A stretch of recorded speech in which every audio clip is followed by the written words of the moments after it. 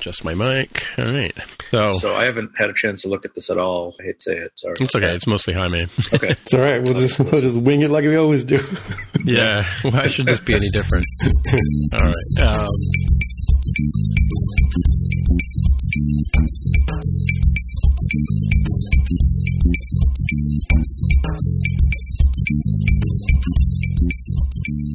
So hey everybody, welcome to episode 291 of the More Than Just Code podcast. My name is Tim Mitra and I am in Toronto, Ontario. And I'm joined once again by Mark Rubin down in San Jose, California. Hello. And we have Jaime Lopez Jr. on the line in Seattle, Washington. How's it going? Or actually Everett, Washington, right? Yeah, it's in the suburbs.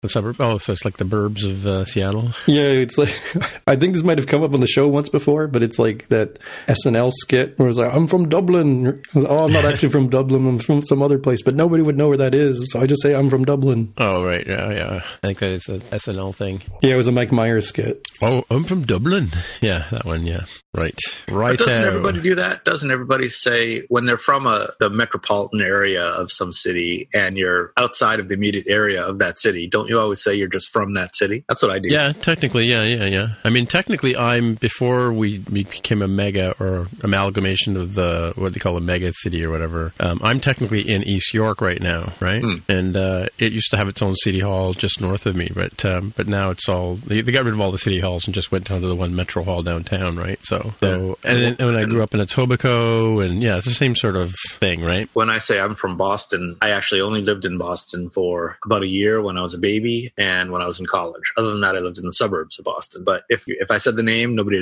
would ever know what it was. So yeah, kind of no point of saying it. And what is it? What is the name? Framingham. Okay, that sounds about right. Yeah, you don't know what it is? I think I've seen some like small town pride, and people say, "Oh, I'm from blah blah blah." Like, I am also from Texas. I have no idea where that is. Is it near Dallas? Is it near Austin, Houston? Oh, okay, yeah, okay. Texas now is I know. Huge. Yeah. Like you're El Paso, right? Yeah, which is one of the bigger cities, and there's like not terribly many cities around it to be confused about. And it's also pretty much geographically as far away from what people think of as Texas as you could possibly be and still be in Texas, right? Oh, absolutely. Sure, Absolutely. Yeah. It is closer to Phoenix, Arizona, and I believe closer to Los Angeles, California, than it is to Tucson, Houston. Right? Isn't it very close to Tucson?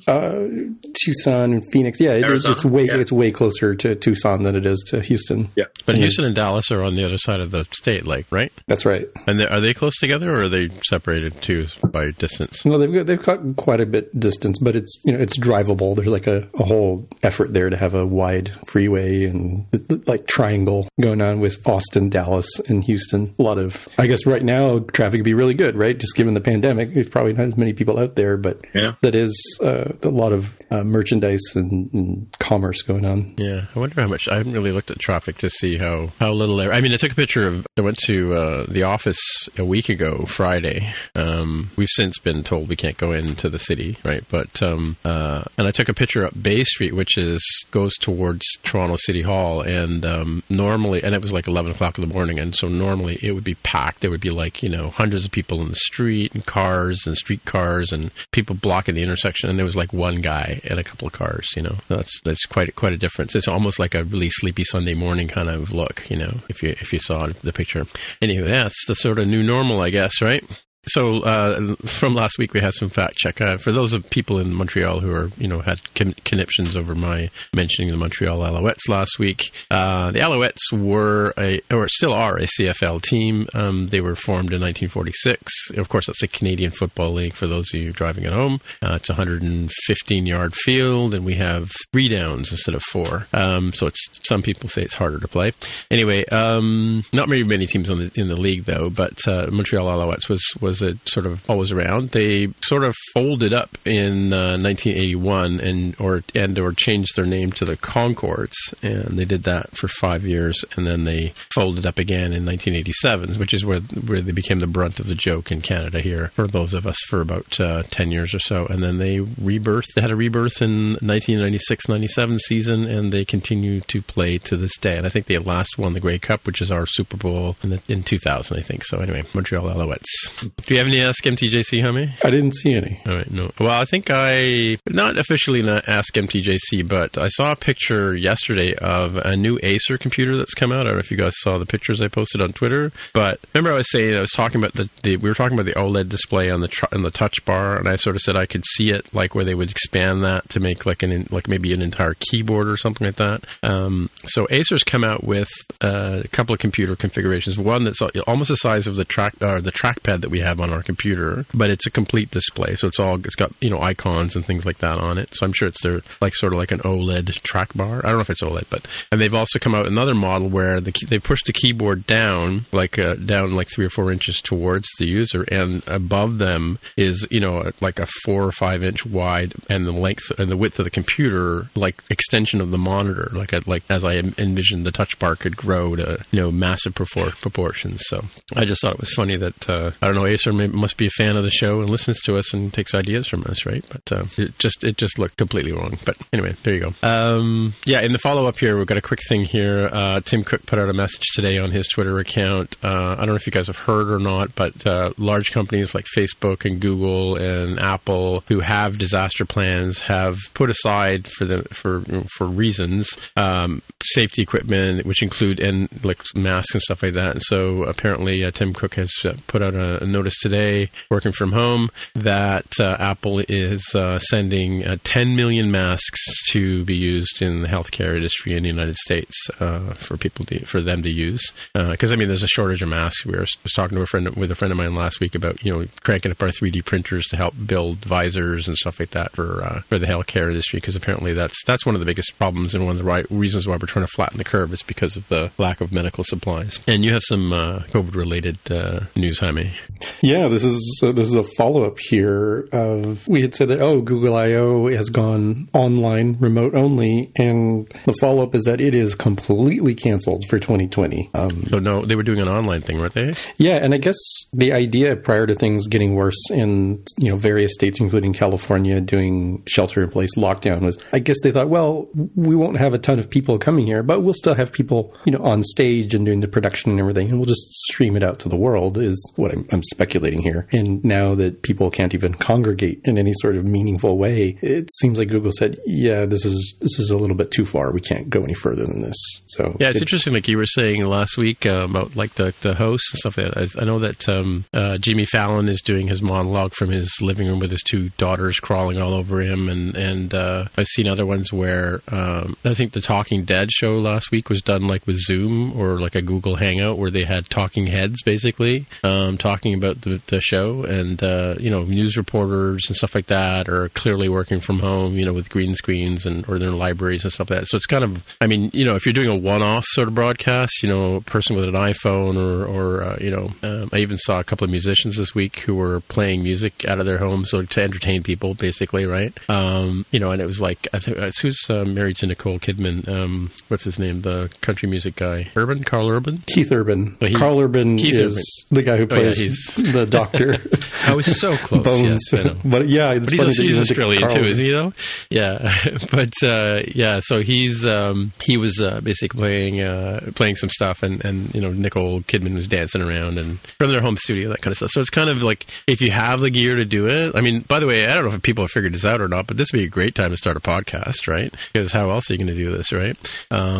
Like the 3 of us are sitting in our respective homes, and we have been for the last 6 years, right? So anyway, I don't know if you saw, Mark, but I posted a picture on Twitter of the 3 of us from 360 iDev from, I think, the first time we actually met, and we're sitting not in side by each, we're sitting behind each other for some reason. I posted it up saying we've been social distancing since 2014. Yeah. I actually think I remember what happened there. It was probably a after lunch session, and we were chatting long enough that we got, pretty late prior to sitting at a session. And those were probably the only chairs we had available. Yeah, could be. We'll stick with that story. I vaguely remember taking the picture, but yeah, I thought it was funny the 3 of us are sitting in line like that. That's why I took the picture. But unfortunately, I took it with my old OtterBox case that had a bad problem because it would get dust on the lens from being in my pocket, and so it's a really out of focus kind of picture, unfortunately. Oh well. Anyway, that's what we looked like in 2014. If those of you driving at home want to have a look on my Twitter account. All right, so Jaime, you got another piece for us? Yeah, there's a little bit of follow-up on, you can see the iPad Pro, the new one, in augmented reality in all its glory. I went with the Daring Fireball John Gruber link because that's where I saw it, just to give it credit. But it is on Apple's website. You do have to use something that's compatible with ARKit, like an iPhone or an iPad, so this won't work on your Mac. But if you want to see what that would look like on your desk, it's pretty nifty. Cool, yeah. Yeah, similar idea to the Mac Pro and a couple other devices that they've made available. That works on just about any iPad, right? It doesn't have to be specifically one that supports AR, right? I think it has to support ARKit. It doesn't have to necessarily support the newest updates. Oh, to I see. ARKit. So it has to be like iOS 12 or 13, right? Or 11 maybe, I think? Yeah, right. Whenever, I guess 11? Is that when ARKit first came out? We're on it's got to be because we're... Third iteration, right? Third iteration, yeah. I think we're spoiling our own show. Anyway, cool. So my next piece here is another, I guess, sort of wrapping up on the theme of the month.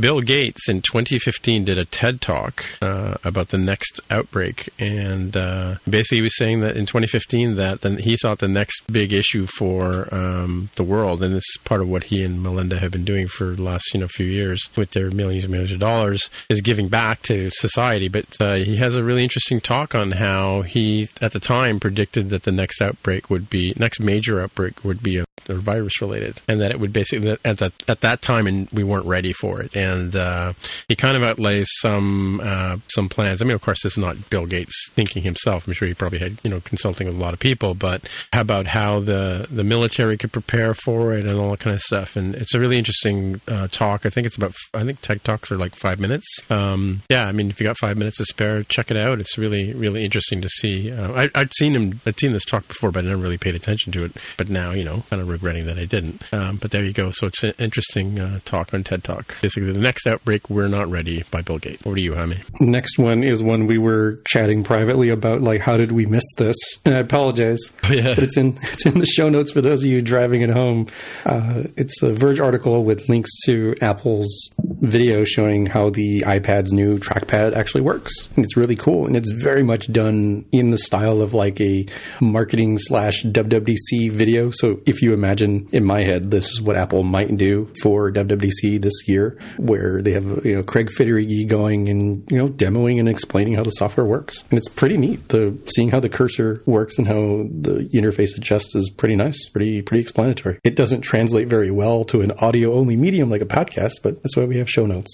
So we have some real-time follow-up on that, and that is that it's not just for the new trackpad that, with the new, what do you call it, smart keyboard. What are they calling it? Magic Keyboard, right? It actually works with if you have a Magic Mouse or any Bluetooth mouse or trackpad. Like, in fact, I've got the Magic Trackpad here as well. And I've updated my OS to 13.4, and so I was able to load up and connect my trackpad. Initially, I'd connected my Magic Mouse to try it out because I'm working from home and a lot of our tools. I got my old Logitech keyboard out, snapped the iPad into it, and then quickly found that it's really awkward using the keyboard and then having to reach up and touch the screen every time you want to like focus on a field or something like that, like a text field, because you can't.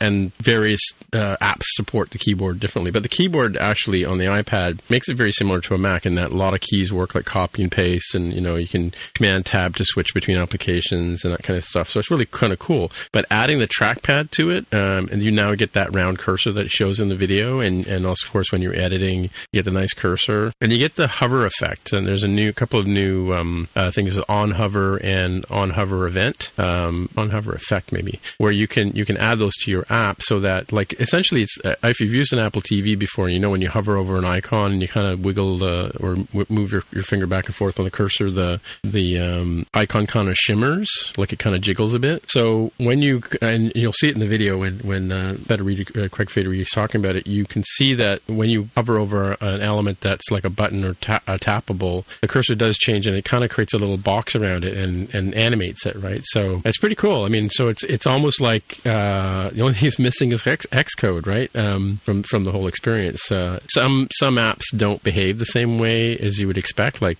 some apps are like right out of the box are great with it, it. Other apps like things like Google Doc, there were some issues with it. Some of the Microsoft stuff doesn't, the cursor doesn't kind of work 100%, but it's like 99% out of the box a great experience. So yeah, you don't have to wait for the new magic thing. If you have a trackpad lying around or a magic mouse and you've got an iPad already, you can update and try it out right away. So, and it's super slick, typical Apple, wonderful user experience engineering, right? Yeah, I haven't updated myself because I'm waiting for a day or two, especially given that, this is normally good advice, I think. You don't need to update on day one unless you're willing to be on the bleeding edge. But given that the Apple stores are shut down at the moment, I'm even more sort of curious about how and when I'm going to update. Yeah, this is an interesting, I was thinking about that too, because that's an interesting point in that, we've been spoiled for the last 3 or 4 years or even longer, I guess. How long has the App Store been around? 10 years, I guess, the Apple Store, right? Because, as the hardware comes out, you could go to the Apple Store on day one and you could actually look at the stuff and try it out. They always made sure that they had stuff on the floor. So this is the first time we're going to be buying, for a while anyway, for the next couple of weeks anyway, an iPad and a Magic Keyboard sight unseen. And the same thing with the new MacBook Air, right? That's a lot of money to throw down without, just on faith. I mean, I know we did it with the iPhones when they first came out, right? But think about it. It's been a while since we've not been able to go and kick the tires, right? Yeah, but do you actually do that? I do. Really? Yeah. I always go to the Eaton Center and check out the latest stuff that comes out for sure. Yeah. Don't you? You don't go to the Apple Store and just look at the stuff and try it out? Nope. I only go to the mall if I have to. Yeah. Well, I guess it's not quite the mall in where you are. I mean, you can go to the Palo Alto store. I guess it's a bit far for you, right? But yeah, I could. There are multiple stores around, and only a couple of them are actually in the mall. But yeah, the one near you at what's that place called? Where I Valley stayed, Fair Santana Mall. Row. That's there's two malls that are kind of right next to each other. One is Santana Row. That's kind of the upscale outdoor mall, and then there's the traditional mall across the street, which is the Valley Fair Mall. Right. Yeah. That's where the Apple Store is, in the Valley Fair Mall. Yeah, I haven't seen a new Apple Store because when I was there, they were still working on it. So yeah, it doesn't look any different. They've done a lot of renovations on the mall, but the Apple Store itself doesn't really look any different. Yeah, I don't know if we talked about it, but they've redone two stores here. They did the Eaton Center store. I think we talked about that on the show. I did actually go and check it out a couple of days later, but they just opened a new one here. I think Fairview Mall is the name of the mall that is one of the first Apple stores in Toronto. They just recently expanded and doubled the size of it and all that kind of stuff. So they're getting quite big. I guess our stores were always ridiculously crowded and like not as deep as like the new store is the size of the Palo Alto store that you took me to, where I went to by myself, I guess, right? That's where you met Tim, the other Tim. Is that all we want to say about the trackpad working, Jaime? Yeah, it's a nice video. You're right that you can at least try out how the new cursor stuff works independent of that. Hopefully we'll find somebody who actually does end up with the hardware and get their opinions on that. Get a little mini review. I'm not looking to buy. I don't have the right iPad Pro. I'm not looking to upgrade. Whatever year of iPad Pro is pretty good. So I'm sure in a few years on this very show, I'll be telling you all how amazed I am at this keyboard integration, just like the watch integration that I was so happy about a couple weeks ago. Well, I got to say, I've had keyboards on my on my iPads before, and they were okay, right? But this Logitech, this smart keyboard technology with the little 3-pin connector on the side of the iPad, the Logitech one and the what do you call it? The smart keyboard, saying the wrong name, but that one, they're both pretty slick. I've tried them out in the stores, and of course I own this one, the Logitech one, right? But the integration is really, really nice. I mean, it does sort of bring the iPad sort of, make it more Mac-like in that sense, right? Or more computer-like, I guess, or Surface-like, you add the pen to that, and you've got like it's a really awesome computing experience, right? Because you can lay it flat, or you can use it as a keyboard, like propped up, and it is pretty slick. So adding trackpad and mouse to the whole mix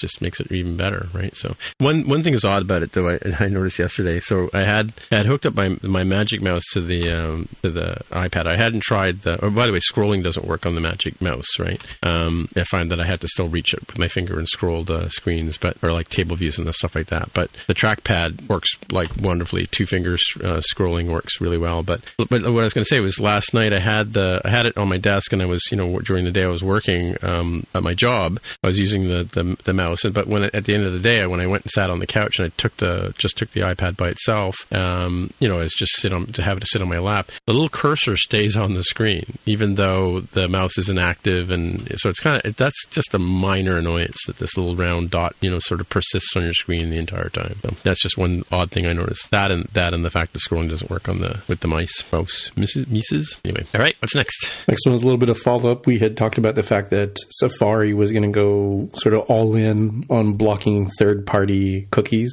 tracking cookies, and they have. They've gone through. So the Safari Intelligent Tracking Prevention (ITP) is. This is part of the new update, or I believe it is, but I haven't updated Catalina either for very similar reasons. So I don't know. I haven't checked it out. Yeah, well, something we're looking forward to for a while, right? It's good for privacy in the industry. Apple's Safari is not the heavy hitter on the block that clearly belongs to Chrome, but it's a step in the right direction. Right. I noticed a sidebar ad here. I don't know if you get the same sidebar ad on your browser there, Jaime, with Mr. Patrick Stewart, Sir Patrick Stewart. Oh, I get that actually. Do you? Should we do a spoiler for Spotcast there, Jaime? Yeah, for Mark's benefit, you can get a free month of CBS All Access using whatever that special code is. I don't have it in front of me. I think it's gift. Yeah. So Mark, I don't think you've seen Discovery or Picard, so you just binge that while you're stuck at home. And yeah, I do have more time at home, although it doesn't seem like I have any more free time for some reason. No, yeah. But yeah, maybe I should. Yeah. Then you can listen to Spotcast as well, right? That's true. I think I was binge watching I finished it, I guess I should say. I was binge watching Mr. Robot. I had never watched it, so really? I watched all 4 seasons. Nice. It's good. It's worth watching. Had you watched you hadn't seen the first one yet, or I have first now. Season? Okay. Yeah, I haven't caught up to the current season. I just have that in the queue. It's next though. I think the first season's the best. I think so too. They could have just ended it there. Yeah. Yeah. Mm-hmm. Fourth season got a little bit weird at the end. Yeah. You're right. It did. Yeah. Spoilers for those of you at home. It did kind of make me kind of go, what? Where are they going with this? Yeah. So, which way is up? Which way is down? Yep. Exactly. Yep. All right. What's going on with all the email I'm getting, Jaime? Yeah, you may or may not have noticed on your developer account that if you want to support the 20 new countries starting next month, you will need to sign your life away in the new license agreement by April 10th to get access to 20 new countries that you can sell in the Apple App Store. So what I was saying about this I got spammed by Apple at least 10 times to the same email account, which I thought was odd, that this was coming. And then I went over to my developer account, signed the agreement, but it sort of implied that there was an extra step that I wasn't sure. I was supposed to go check some checkbox or something about the stores. Have you guys had a look at this yet? I don't think I got this email. I actually haven't done it on my... I got the email about it, and I haven't done it on my email. My local account, but I can check that now. Mm-hmm. I got 8 emails about it to the same... And I know I have 4 active developer accounts, but still, it's just odd that I kept getting the same thing over and over again. Oh, okay. 2-factor authentication. Fair enough. So it says to have your apps appear in this new country, your account holder first needs to accept the program license agreement by signing their life away, like you said. Yeah. And if you have paid applications agreement, the account holder would also need to accept this updated agreement in App Store Connect. I didn't see it in App Store Connect when I went over there. Okay. So far it looks pretty standard. It's just showing me the PDF, which I am carefully reading line by line.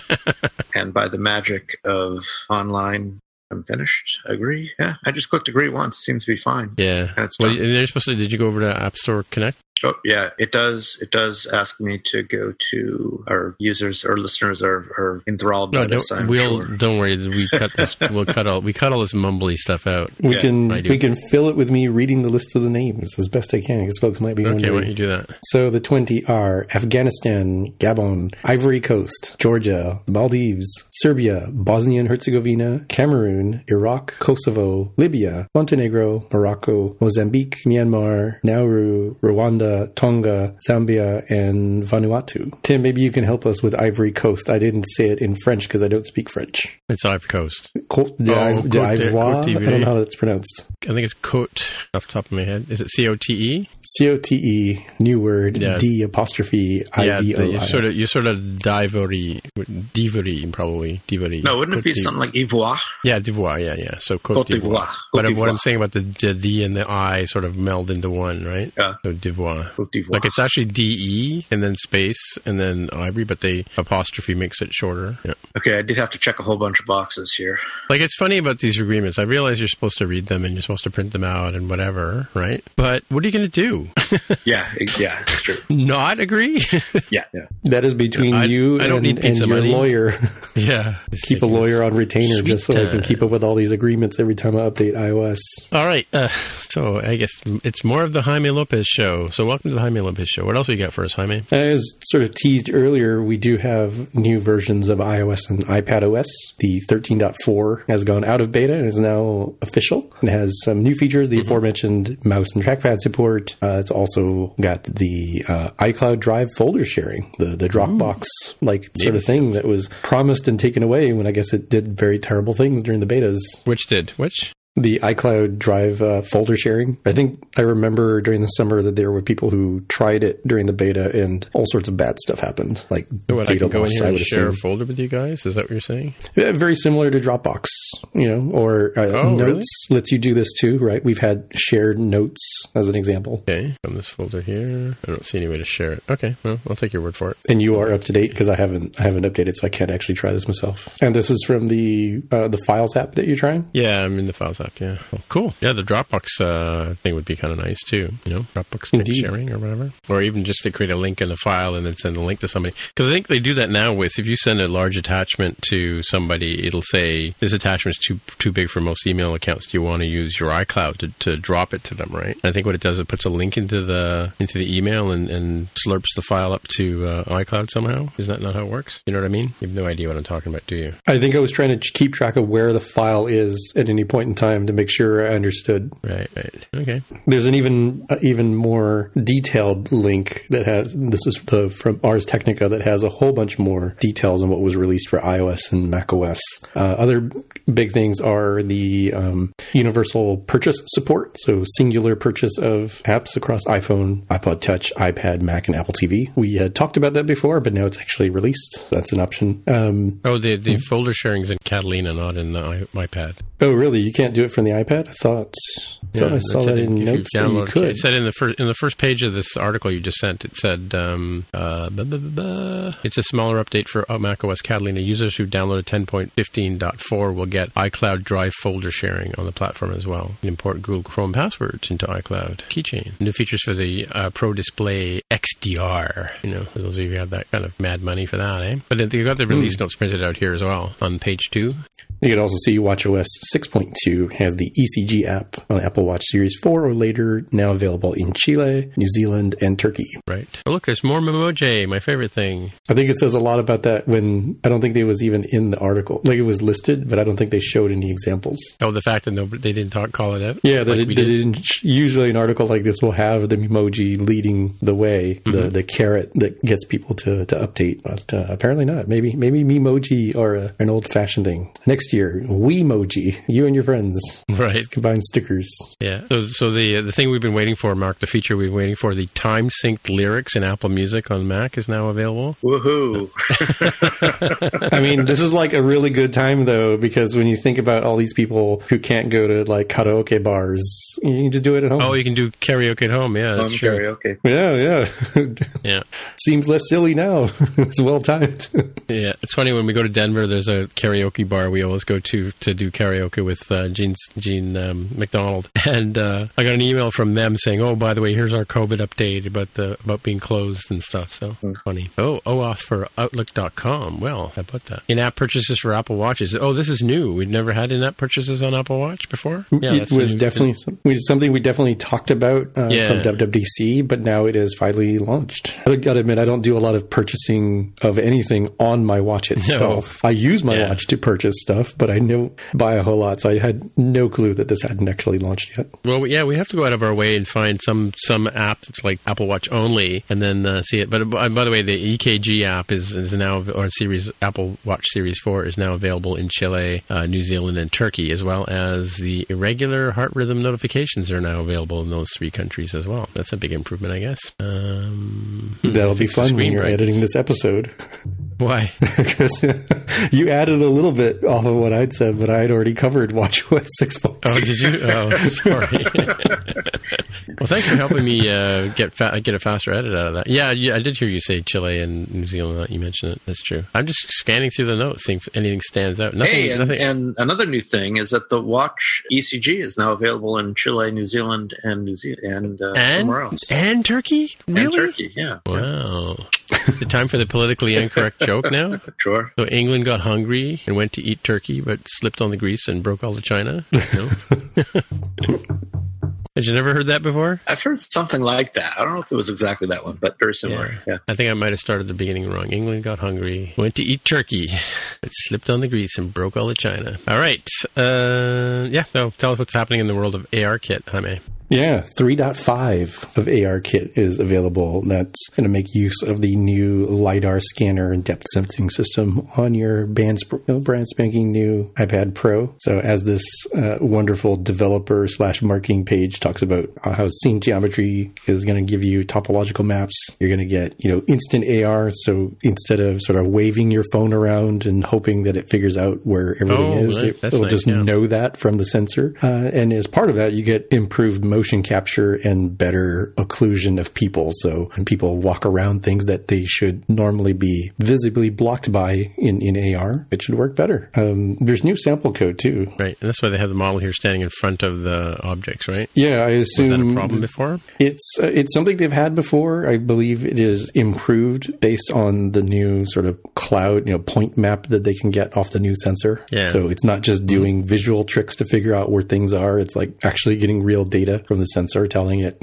how far away are things, where is the shape of this thing. And did you say instantaneous, like room detection or space detection? Instant AR. Oh, with LiDAR, right. Yeah. So anything that you're using ARKit now, it usually has move your phone around on this flat surface so we can sort of figure out where everything is and start making a map. The LiDAR sensor apparently just gives them that, just about instantaneously. So you don't have to do that. It's just ready to roll as soon as you start it up. So I guess you could say it's less hand wavy, right?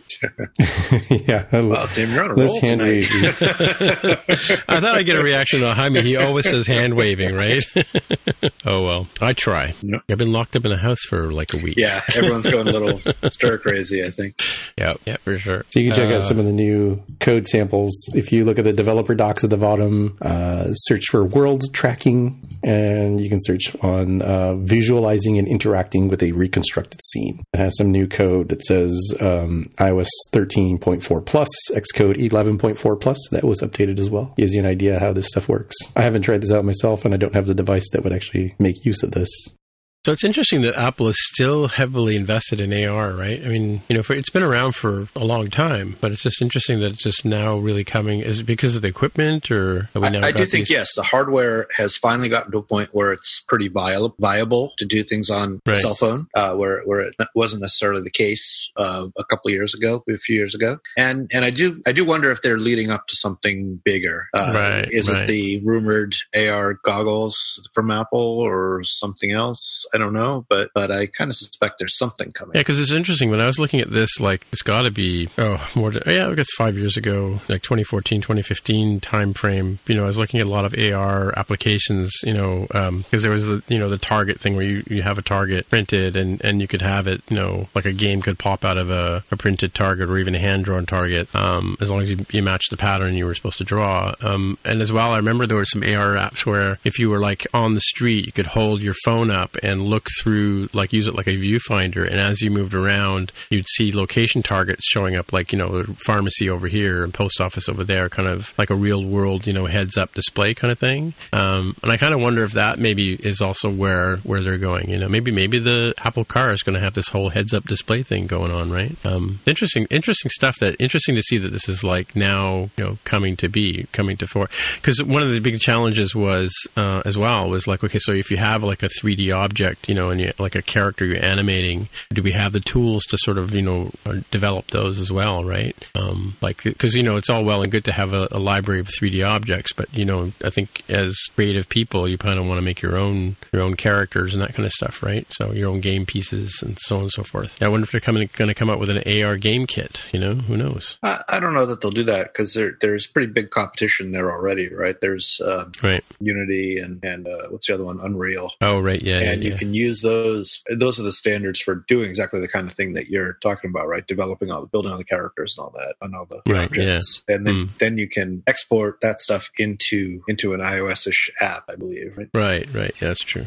Yeah, because I was thinking about Blender. Blender is like the free 3D modeling tool, right? Yep. We used to pay hundreds of dollars for apps that were like sort of Photoshop-ish that were very expensive to get into 3D modeling, and then Blender comes along and does it for free, right? So it's an open source tool. Yeah, interesting to see. Well, you'll have to see where this goes. Could be, I mean, because, Google's been doing the Google Goggle thing for a while, right? And, I think they kind of gave up on that, didn't they? Yeah. But then what's the one that Oculus, is that? That's Facebook. How's Facebook doing with that one? That's still around? Well, Oculus is more VR. Oh, right. AR. Right.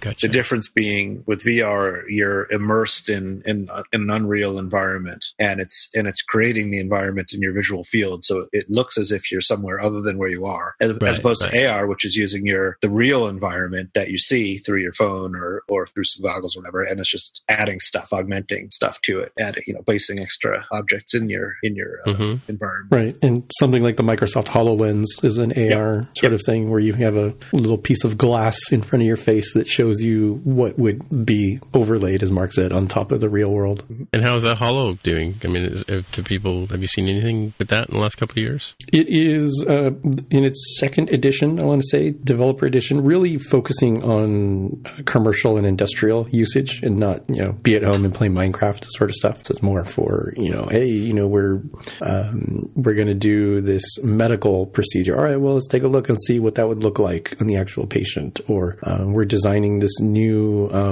widget or this new vehicle. All right, well, let's see what that would look like if we're actually there. So can we have a sidebar for a second here? A Spotcast sidebar? Sure.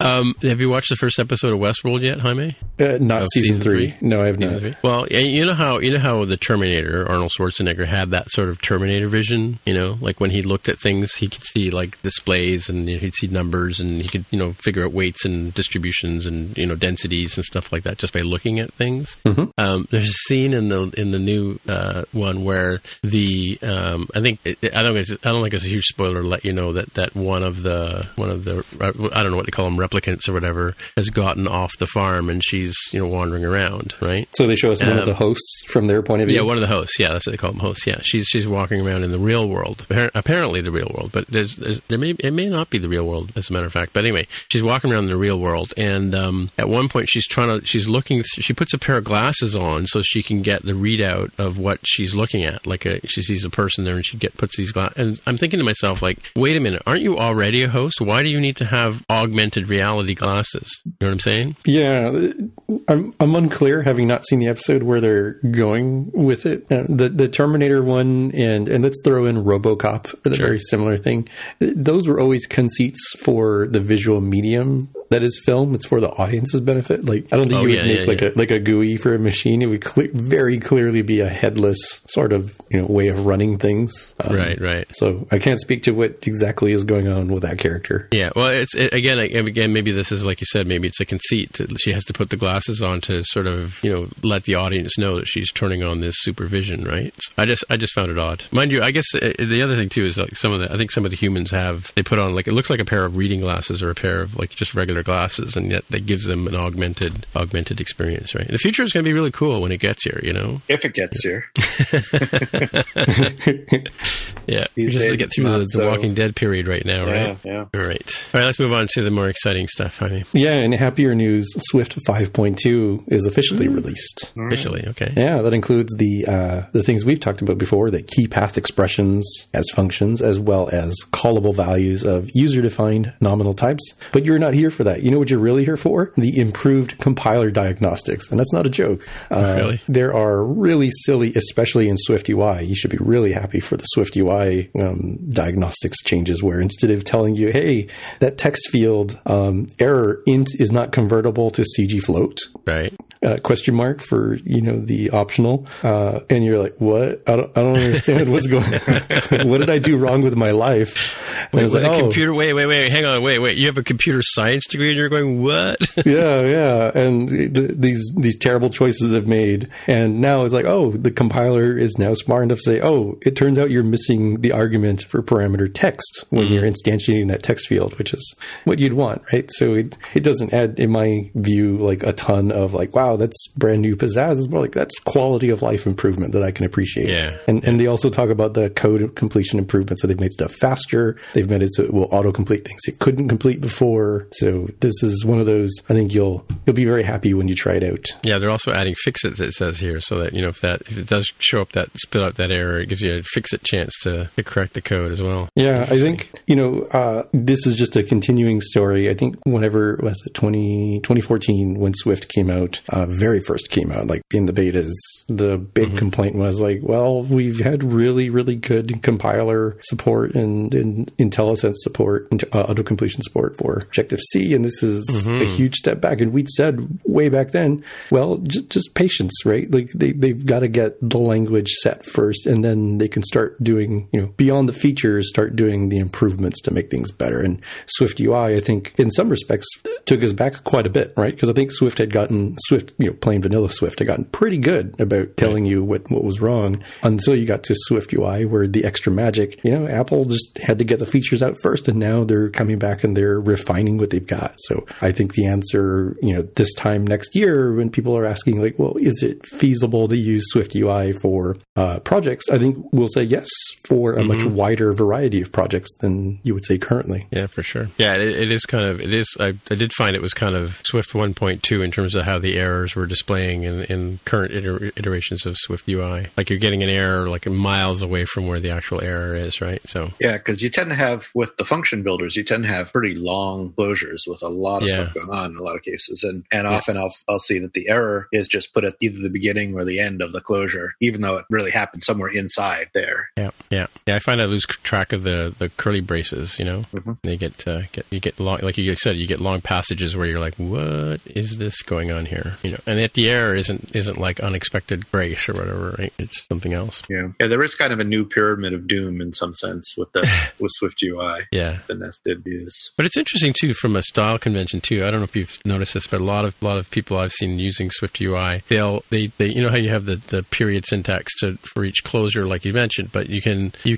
I would tend to leave them long, like have the line length run long, but everybody wants to wrap them. How do you do it stylistic? Do you put like a wrap, like put a return character and then continue the next period, blah blah blah? That's how I like to do it. I like to stack up my periods. Yeah. Do you? Okay. Yeah, it's just easier to see that way. Yeah, I guess so. Yeah, because it gets less confusing. All right, cool. But this key path thing is still a little bit fuzzy for me. I don't know about you guys. It reminds me a whole lot of, key value coding? Not KVO, not key value observing. The key value coding, certainly in Objective-C, I'm not sure how it works in Swift, but I remember doing things like, I want to use some of these mathematical functions and we will run it over the top of this collection of things, right? Like to get like a normalized distribution or something. I can't remember what I was trying to do. Something in the math libraries of Cocoa. And it feels very similar to me, where I could say, hey, I will define a function here that will, average up all the values or properties that I have in this entity, this object, this struct. And so I can do things like say, hey, I would like to access this key path to a property that doesn't even really exist, but it can sort of exist. I think the example, do they have it here linked here? The example was like calculating, is this person of legal age to vote or legal age to drink? Well, the object has a age property, and then it has a key path function that says, is legal of age to vote, is of age to drink, and you can just call that as a key path to just get the value you want rather than specifically calling the function. Yeah, it's just a shortcut for if you have an array of things, of objects that all have some structure in common, and you want to access something embedded down in that structure without going through the whole whole mechanism of here's a reference to that object, and then that object has this property, and that property is some other object that has another property, and you want a property of that, and you have to dig down all the way and say it's just a shorthand for just applying that right at the top level. So you don't even have to deal with the fact that you actually have all these different objects. You just say, give me this value for all of my objects and do something to it. Yeah, the example they have on the next page there, the key paths as expressions as functions. Or if you click the head on that link, it kind of demonstrates how to use it in map, use it in filter, but then use the key path to shorten the boilerplate stuff, right? So /root value, right? Cool. We'll look into that a bit more. All right. Well, I guess we're at the pick stage of our show, right? Indeed. All right. So, okay. Why don't you hit us with your pick there, honey? Yeah, I've got a couple. One is a remote only conference. And this is new because the Lead Developer is a series of conferences that occurs throughout the year in various places around the world. I can't remember which ones got consolidated. I want to say it was like the New York, San Francisco, and the London one for here in 2020. Just given where the pandemic is as of this recording, it's not feasible to do. So the fine folks at the Lead Dev have decided to do the Lead Dev live. So on April 7th and 8th of 2020, all of their talks will be all online and all free. This is a paid-for conference normally, but not this time. So I think that's something that folks can check out. They normally have their videos up pretty quick, actually, after the conference is done. So I'm assuming that even if you couldn't watch live, you will almost certainly be able to see on their website or their YouTube channel. What's the gist of the conference? What kind of work do they do or cover? So the Lead Developer is meant for folks who are in or looking to get into some sort of leadership position, whether that means being a team lead or a manager, like an engineering manager, or VP, CTO, varying degrees of leadership. It's meant for those types of folks to get together as a technical group and talk about common problems. Like, for example, I can't remember the name of this speaker from Slack, but she was talking about how do you scale an infrastructure team without ripping your hair out, right? How do you do that successfully as you go from a very small team to a very, very large team in a short period of time? And then they also do technical talks as well, right? Talks on Kubernetes or test-driven development, that sort of thing. Right, cool. And is it going to take place, I guess, during the days of the 7th and 8th? What day of the month is that, or day of the week? 7th and 8th are what, like a Tuesday and Wednesday, I think. I don't have a calendar in front of me. Right. I have a calendar in front of me. Looks like a Tuesday and Wednesday, like you said. Yeah. Interesting. Yeah, and I don't know what time of the day. Maybe as we get closer to the event, we'll know. Those fine folks are in the United Kingdom. Okay. And that is at a minimum 5 hours, upwards of 8 hours, maybe 9 hours, depending what part of the U.S. you're in. So, and then, adjust for that around the globe. Yeah, it does say 10 a.m. is when it starts wherever they are, right? Doesn't necessarily say what time zone. 10 a.m. till 4:20, so I guess till 5. Oh, interesting. So when you look at the schedule, that's new. They didn't have that when I looked. I think they were getting the website up when I made this a pick. So from me, it says 7 a.m. on the 7th. Oh, okay. So that implies that they're doing the local time zone for you. Right. Mine also says 7 a.m. So it is adjusted for real time. Yeah, and they actually do have, to give you a better idea of, current stuff they'll be talking about. Engineering management in the time of coronavirus. Very, very timely. Or Tim, maybe they didn't really want you to come, so they said it was later than it really was, so you could show up. Yeah. Trade-offs on the road to observability. So designing effective OKR. So it's about leadership in technology topics. Some of it is more about the people and organizational side of it, and some of it is more about the technical side. Like, how about this one? Talks are pretty short. They are half-hour talks for long talks, and then the lightning talks are like 10 minutes. 10 minutes, yeah. Yeah, so they seem to have a 20-minute start, and then a couple of lightning talks, and then they get into the 40-minute talks, right? And a couple of panels as well, I guess, so you can have your sandwich while you listen to a panel, right? Interesting. Cool. We'll have to see how this goes, Near and dear to this show is probably apps, stacks, and frameworks, avoiding shiny object syndrome. Sorry, I was looking at something interesting over here. Kidding, of course. This is why we need a Creative Commons or public domain licensed rim shot or something, so we can have the drums, the cymbal play. Actually, I bought some digital drums. I can fill that in later. Anyway, So what's your next pick there, Jaime? The next one is for those of you who have kiddos aged 13 and up, and if they are bouncing off the walls as they are unable to go and do their normal schooling and go outside and do things. The fine folks at Gatsby, Gatsby being the static site generator, have created their Gatsby Web Creators series. This is going to happen over 5 weeks. Unfortunately, as of this recording, and by the time this comes out on publication, you probably missed like the first week, but don't worry. They're streaming all these sessions live on Twitch, and then they're recording those for future viewing on YouTube. So you'll be able to catch up. It's 5 weeks on web development basics. So first week is intro to HTML. Second week is on CSS.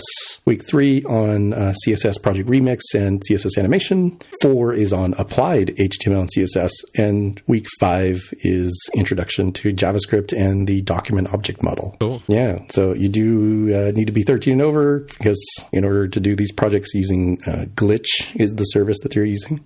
People need to be 13 or older, probably for Kappa, whatever that law Glitch or is. Twitch? Oh, Glitch, I see, right. Twitch and Glitch. Twitch and Glitch, okay. All right. Not on your Switch. I'm sure you can run Twitch on your Switch. Who names these companies? There's a brand new Dr. company. Seuss is like rolling in his grave, yeah. As a small sidebar, there's a new company that is really a spiritual revival of an old company. So I used to like Screen Hero as the remote pair programming. It was great. It was so slick. Both people could use their keyboard. Both people could use their mouse at the same exact time when you're pair programming on something. Whiteboarding features had all sorts of had audio, all sorts of cool stuff. They sold to Slack. Things didn't go so well, I suppose, in terms of making an efficient, effective project. Now, a couple of years later, the founders have created a new company called Screen that does basically the same thing as Screen Hero. It is an ungoogleable name. Screen, yes. And Screen.so, even worse, right? Yeah, and the name has made many in the tech community think of GNU Screen. I don't even know what that does. I've not used that. I think it's a Tmux competitor. There's also an app called Screens, which is for sharing your screen remote, like a remote desktop kind of thing. Like, remember Back to My Mac? Sort of that kind of solution. Yeah. People getting too cute. That's why I remarked this. At least they're using vowels now, Jaime. You remember, like, for a while there, we had Flickr and Flatter, Rotor, and Twitter's URL used to not have any vowels in it. Yeah. This is why I remarked today that I'm going to create an app. It's going to be called App, and its URL is going to be app.app.app. Or app.io or app.app. I just want the most ungoogleable thing possible. Yeah, but eventually they become Googleable. That's the beauty of it, right? Only because Google is really good at figuring that stuff out. Yeah. So another sidebar. Have you seen the movie Yesterday? I have seen that, yeah. Yep. You have not? Because Google plays a big role in Yesterday, too. Yeah. I watched it the other day because, of course, I'm trapped here at home and had to do something. So I watched Yesterday on our HBO here. It's a fun movie. I liked everything except the last 1/10 of it. The ending kind of the music was let me good. down. Yeah. What the last part where he does the mea culpa part at the end? Or it was just kind of wrapped up kind of too nicely. They could have made it a really interesting ending. That this is pretty spoilerish. So if you haven't seen the movie, stop listening now. We'll tell you when you can start listening again. They could have made it really interesting if the people who were trying to track them down the whole time actually showed up with, say, John Lennon and Paul McCartney in tow, saying, "Hey, we've been writing all these songs for years. We never got any we never got signed. We've just been writing them for ourselves. And how'd you get all our songs?" But they didn't go that way, which I thought was disappointing. I thought it was really kind of silly the way they wrapped up the people tracking them down. Just like, we just missed the song. Yeah, those two. Yeah, when they showed up, I thought, they should have been fisticuffs or something. Right, yeah, okay, exactly. That's what you're talking about. Yeah. That was but that and also they could have had Lennon and McCartney show up Well, they kind of, They went with the Hollywood ending and not the Black Mirror ending that I thought they were going to go with. Right. Well, it's funny, too, because it's Danny, what's his name, the director? Danny, Trainspotting guy, Slumdog Millionaire, Sunshine. Yeah, that guy. I recognize all of those movies. I don't have the wildest clue who that person's name is. Hang on, I'll tell you. I've seen it. I'm a huge fan of his movies, and I was surprised. I watched the movie before I realized it was actually his. Danny Boyle. I thought it was interesting, but I like the way they integrated the whole Google search into it, right? Like, like whenever he orders a Pepsi and that kind of stuff, right? But that was a paid product placement, right? Was it? Of course. Oh. I figured it had to be. Of course. I mean, I don't know 100% for sure, but, What was the other one? It was that. It was the Beatles stuff, and there's another one, too, that was in there. Mm-hmm. It's a really entertaining movie. I mean, like I said, the music, they couldn't go wrong with the music, right? So yeah. Yeah, but what about the part at the end where he's got the big stadium show, and he would have got fried alive on Twitter in real life, right? Twitter. Yeah. Well, all those things would have changed, right? So product placement speculation aside, it would kind of make sense that maybe Coca-Cola would not have remained dominant had it. All right, so you say, well, there's stuff that would have taken place, but if you remove the Beatles, you'd have to unwind everybody who was influenced by them, right? Yeah, the whole fact that music was pretty much as it is today, except for the Beatles being sing, is just pretty unrealistic. I mean, it would have. Oh no, I'm thinking about the band from Manchester. That's what I'm thinking of. Oh, them, yeah. So that was an interesting play because they channeled the Beatles, right? Channeled is being quite generous, but yes, that was a fun one.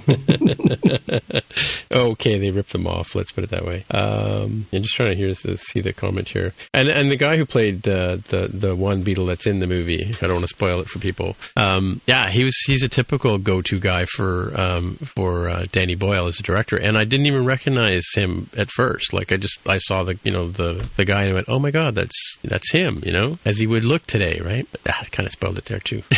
Good movie. I'm not sure he acted in character. No. Well, I mean, he wouldn't have been. He was like the whole idea was he didn't become a Beatle, right? So he wouldn't have. So from what I know about the person, I think had he not been a success, he would have been pretty bitter at that point in life. That's true.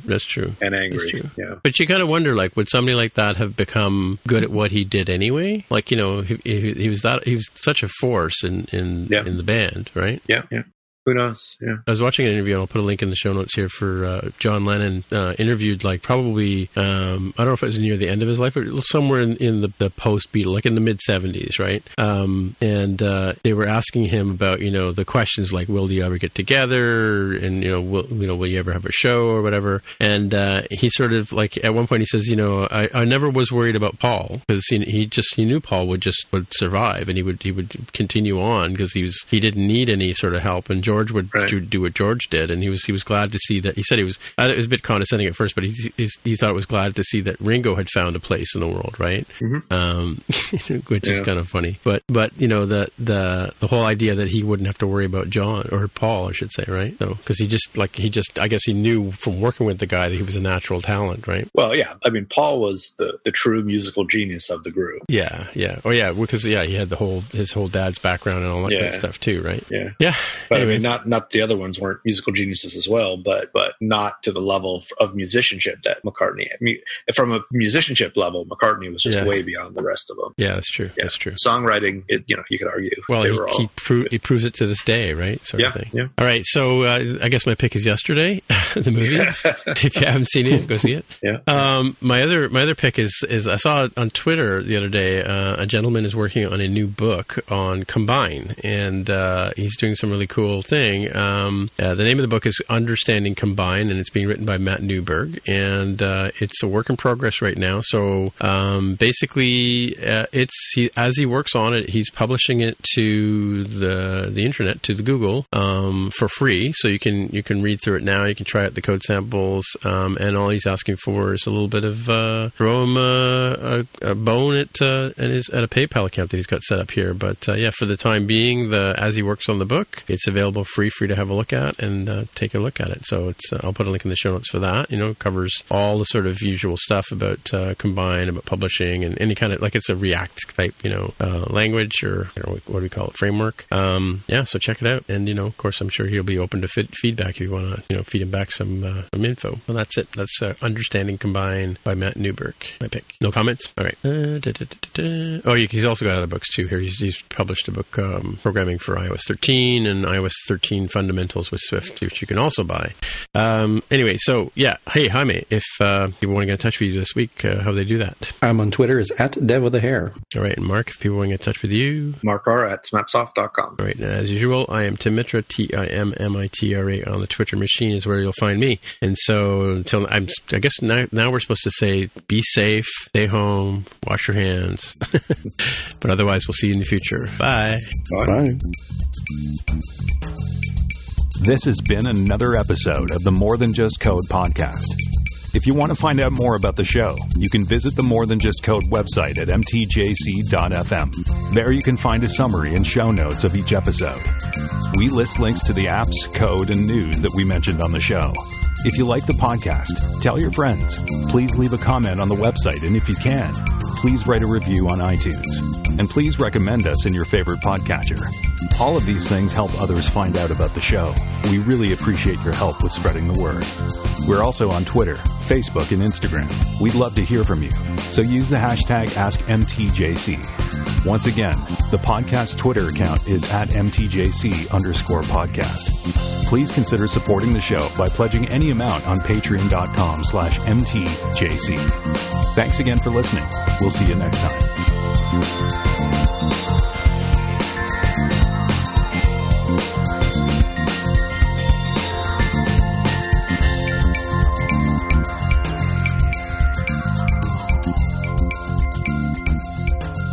Carol was telling me the other day that the new expression is no longer, have a good day or have a good one or whatever. It's now just be safe. Yeah, a lot of people are saying that. Yeah. The sign outs and goodbyes and stuff, right? Yeah. It's funny, like I was walking a dog. I should have taken a picture, but, I saw a bunch of people sitting in a circle at the park, nearby where the dog goes. And, they were sitting 6 feet apart, in a big giant, like not your typical campfire circle kind of sitting, right? So, and people are like, when they meet each other in the street, they're like standing, across the street from each other and saying hello and whatever, right? I mean, as well they should.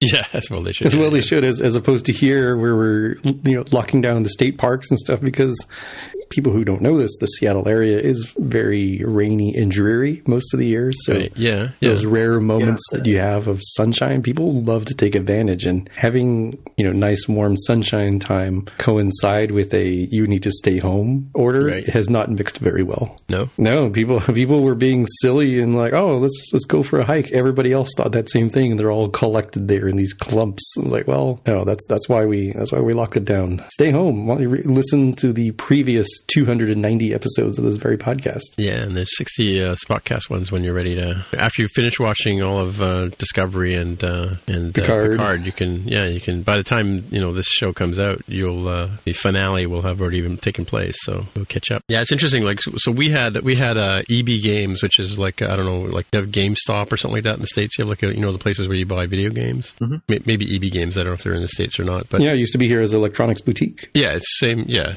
company. They had some sort of game rollout the other day that was like something being released at whatever, and people were standing in line for it, and the cops were just flipping out, like, and the media was all over it, because they were like, obviously they weren't keeping social distance, and they've now done a thing where their businesses, as of yesterday, which is Tuesday night, they were supposed to have closed.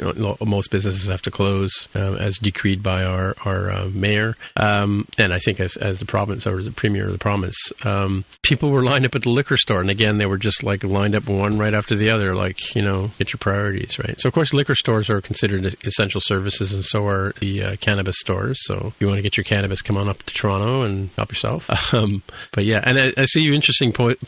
Harmis just posted something here from the Financial Post that, and this was on the news today. Actually, I forgot about it. Actually, that Toronto is gathering cell phone data from the telecoms because they're trying to make make sure that anybody, we've had a TTC subway driver got infected. A couple of, I think one of the bus drivers got infected. So they were broadcasting which bus the guy was driving. In the case of the subway drivers, they're actually in a like a glassed-in space, so you actually don't interact with them. So now they're trying to figure out where these people were, where they went, and who could have come in contact with them. But yeah, it's an interesting story here about the fact that they're using cell data to track. Like we're always complaining about privacy and tracking and things, but now here's a cause for good, I would think, using cell phone data to figure out where people have been. What do you think about that? Yeah? Big can of worms. It's a tricky one because there is the essential liberties part that is difficult to tease apart from the needs of society. If you were traveling through the city for whatever reason and you came down with this thing and now you're lying in a hospital,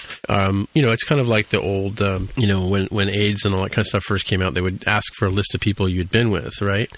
Maybe you don't know, but we all know that the phones track where you are in the city and where you've been, right? So they could get the data from the tracking in the phone to see where you are, right? Where you've been. Because, your iPhone does it now, right? It's just that information is sort of kept between you and Apple, or not even Apple, right? Just on your device. It's also a good alibi in case you're convicted of, manslaughter or murder or something, right? You can say, well, my phone says I was here. Meanwhile, you had it attached to the side of your dog as he ran around the neighborhood, right? Right. It's tricky because it is at the very least an effective tool for this sort of thing. So yeah. I'll take Taiwan as an example. So there are many other factors that have taken part in Taiwan's success in avoiding a huge outbreak, despite the fact that they are right next door to mainland China, right? Yeah, yeah. And a big part of it has been their location tracking, right? So really? I know somebody who has returned to Taiwan after being sort of on travel throughout the world. Mm-hmm. They were put in an immediate 14-day quarantine, and they are using your cell phone to figure out where you're at. And if you're not at home, they catch you outside, they're going to fine you like up to $30,000 equivalent. Fine you? Oh, not find you. Fine you. Okay. Fine you. Well, they will also find you because they call you up like 2 or 3 times a day, some sort of community social worker, just to see that you're home and that you're doing okay. You don't need anything. This is somebody who's come down with the thing, or just this is just somebody who's even suspected of it. And at this point, suspected is like rather broad. In this case, this person is an expat, so Taiwanese citizen has returned home, and they are immediately put under quarantine, tracking the phone, tracking the location. If you don't answer the phone, or I think they also come to the door and check on things when they deliver new masks and sometimes food and stuff to you, the police will come find you. Really? Right? Wow. So it's like, if you don't want to stay home, the police will make you stay home there. So that's very different culturally than like the United States in particular, and a lot of individual freedom and rights. So I'm not sure how effective what they're doing would work here culturally. And it's kind of interesting that Canada has decided to cross the line towards that side. Well, Toronto, not Canada per se, right? And there's like I said, there are more people in the Greater Toronto area than most of the provinces of the country, right? So, like in terms of population density, right? And everything that I sort of perceive is that Canada tends to be more sort of top-down, federalist-driven than the United States, which balances a whole lot more towards the states, the individual states. That's true. That's true. I think, we can. The Prime Minister can decree things, and the provinces can't really fight against it. Like I guess in the United States, it's more you're a federated collection of states, right? Who have a federation, one might say. Yeah. It's interesting too. Like when I look at it, like New York is, I think New York's now the hotbed of the United States, right? Oh, by a long shot, yeah. Yeah, New York City, yeah. By 10x. Well, they're saying that 30,000. This is as of 2 hours ago, as we record on Wednesday 30,000, yeah. 30,000 in New York, and 17 or almost 18,000 just in New York City alone, right? So with 285 deaths, and I mean, we're right next door to them practically. Like we're right next to New York State, right? Like we border New York State along the north edge, right? Well, there's a big pond in between. It's not that big. Not that big. He's saying it's not that great. You still have to go around it, right? It's an okay lake, homie. Send all your angry letters to Tim. Yeah. No, I mean the whole St. Lawrence Seaway and the lakes are between us. But New York. I mean, there's like a bridge, like half a mile long bridge between Niagara Falls, New York, and Niagara Falls, Ontario, right? So right. Yeah, but Buffalo is not New York City. Not to knock Buffalo, but no. But I wonder if there's a fire in the warehouse in Buffalo right now. But that's a joke for it looks like from the latest map I saw that Detroit was a bigger hotspot than anywhere in upstate New York. Well, Detroit is also connected to Canada, right? Right, exactly. It's right across from Windsor, right? Right. That's why I mentioned it. Is that song by Journey the one about the guy from South Detroit? Just a small town boy. Anyway, Who's Crying Now, but I don't remember the lyrics. Is it Who's Crying Now? Isn't it? No, I don't know. It's just a small town boy. Oh no, living that's in Don't South Stop Believing. Detroit. Don't Stop Believing. Don't Stop Believing. Yes, living in South Detroit. Well, South Detroit is Windsor. There is no South Detroit. It just sounds good on paper, right? Anyway, but yeah. So wait, is Windsor actually south geographically of Detroit? I think so. I don't know. I heard the other day there is no South Detroit. Let's look it up. Let's look on the map. That would make sense. You cross the international boundary if you go due south from Detroit, like the city center of Detroit. They're not. There's not there's a river, but not a large. They're practically touching each other, right? Yeah, Windsor is south of Detroit. Yeah, it does kind of wrap underneath. It kind of sneaks around. How about that? Yeah, and it's sort of a. Is that the only place where Canada is south of the U.S., not counting Alaska? Well, I mean, a lot of like Jaime is north of me right now. No. I mean, like as the crow flies. As the crow, yeah. Well, I guess there's a little bit by Buffalo. A little bit of Canada sticks over underneath Niagara Falls, south of Niagara Falls. Yeah. See, yeah. Depending how you want to feel about it. I mean, if you go into Washington State, you can see that Victoria reaches down below the whatever parallel it is that defines Washington State. 49th parallel, yeah. But yeah, that's a gray area because there's not necessarily any land there, right? Mm-hmm. I don't know. The San Juan Islands reaching over into Victoria makes it a little weird. It's definitely not like It's more of a nudge than a Is there still a Vancouver in Washington? Yeah, there is. It's on the southern part of the state, just across from Portland, Oregon. Oh, yeah. I guess a valid way of asking the question is, how many places are there where you can drive south from the United States and be in Canada, except for Alaska? Drive directly south. There's not too many. Interesting. We have not much to do while we're here, sequestered at home. Well, we pull out the maps all the time. It's interesting. I'm looking at a dark mode map right now, which I haven't done in a while, because I'm now in the world of Catalina. That's our geography lesson for the day. Yep. Oh, this is one. Oh, this is just I'm just looking at eyewitness news in Buffalo. Do you guys have eyewitness news all over the country? Do you know? Or is that just a brand up in New York? Kind of a local thing. I think different TV stations have it. I'm starting to wonder if they're all owned by Sinclair Broadcasting now. No, maybe. Yeah. I thought it was like, everybody's like Channel 7 Eyewitness News. Yeah. I'm like, wait a minute. With media consolidation, it could hypothetically. How come they're not suing each other for the trademarks? Right. Huh. Let's Google that. It's a style of news broadcasting used by local television stations in different markets around the world. Oh, really? According to Wikipedia. Huh. Tim, did you know that Edmonton is really far north? He says, yes, I did. Being silly. Like, Seattle is way out in the middle of nowhere as far as the United States goes. Very far north. And Vancouver, BC, very much so. Yeah. It is, 1, 2, possibly 3 times the distance between Seattle and Vancouver is Edmonton to whatever the closest border is for the United States. What is that? Some park? Yeah. Glacier National Park? So, but remember, distances, north-south distances are exaggerated up there. Oh, the Mercator projection? Yeah, that's probably that's true. No, it's true.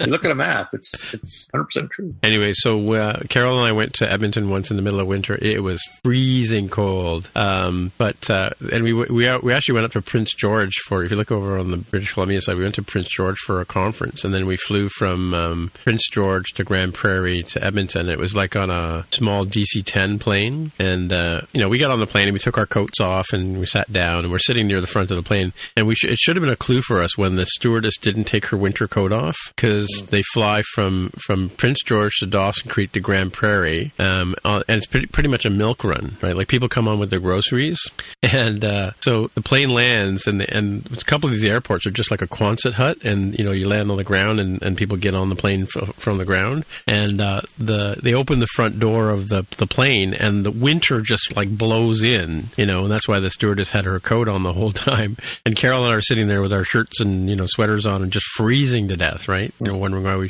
put our coats away, right? But it was a really interesting run. It was like I literally, people were like, they weren't quite bringing goats and chickens on, but they might as well have been, It's the Apologies Canadian equivalent of that, right? I guess, yeah. They had their cans of maple syrup under their arm. Exactly, yeah. I find where Dawson Creek is. With the little straw thing still in it, right? Yeah, so we flew from Prince George to Dawson Creek to Grand Prairie to Edmonton, yeah. And then we had to go around the city. We were doing a tour of, it was a dinosaur exhibit that we were doing flags and banners for, and we had to go around, take a tour of Edmonton itself, and it was, oh man, it was so cold. Unbelievably cold. Yeah, those are the days. I'm poking around the map, and after realizing there are a lot of forts in the Northern Territories, presumably to prevent the Americans from coming in, I guess, through the Yukon. You looking at the roads? No, I'm just looking at what are these little dots on the map.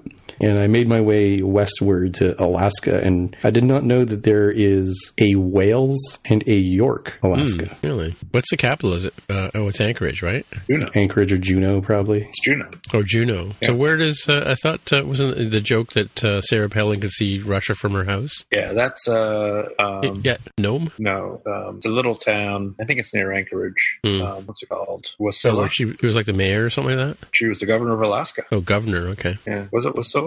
Yeah. Governor. Well, if you look at Nome, Alaska, it's pretty close to Russia, right? Yeah. You see, if you can see Nome, you can probably see Wales and Tin City. I'm not getting as much detail. You on the Apple Maps? No, I'm looking at Google Maps. Oh, Google Maps. As nature intended, man. You got to do. As nature intended? What, Google?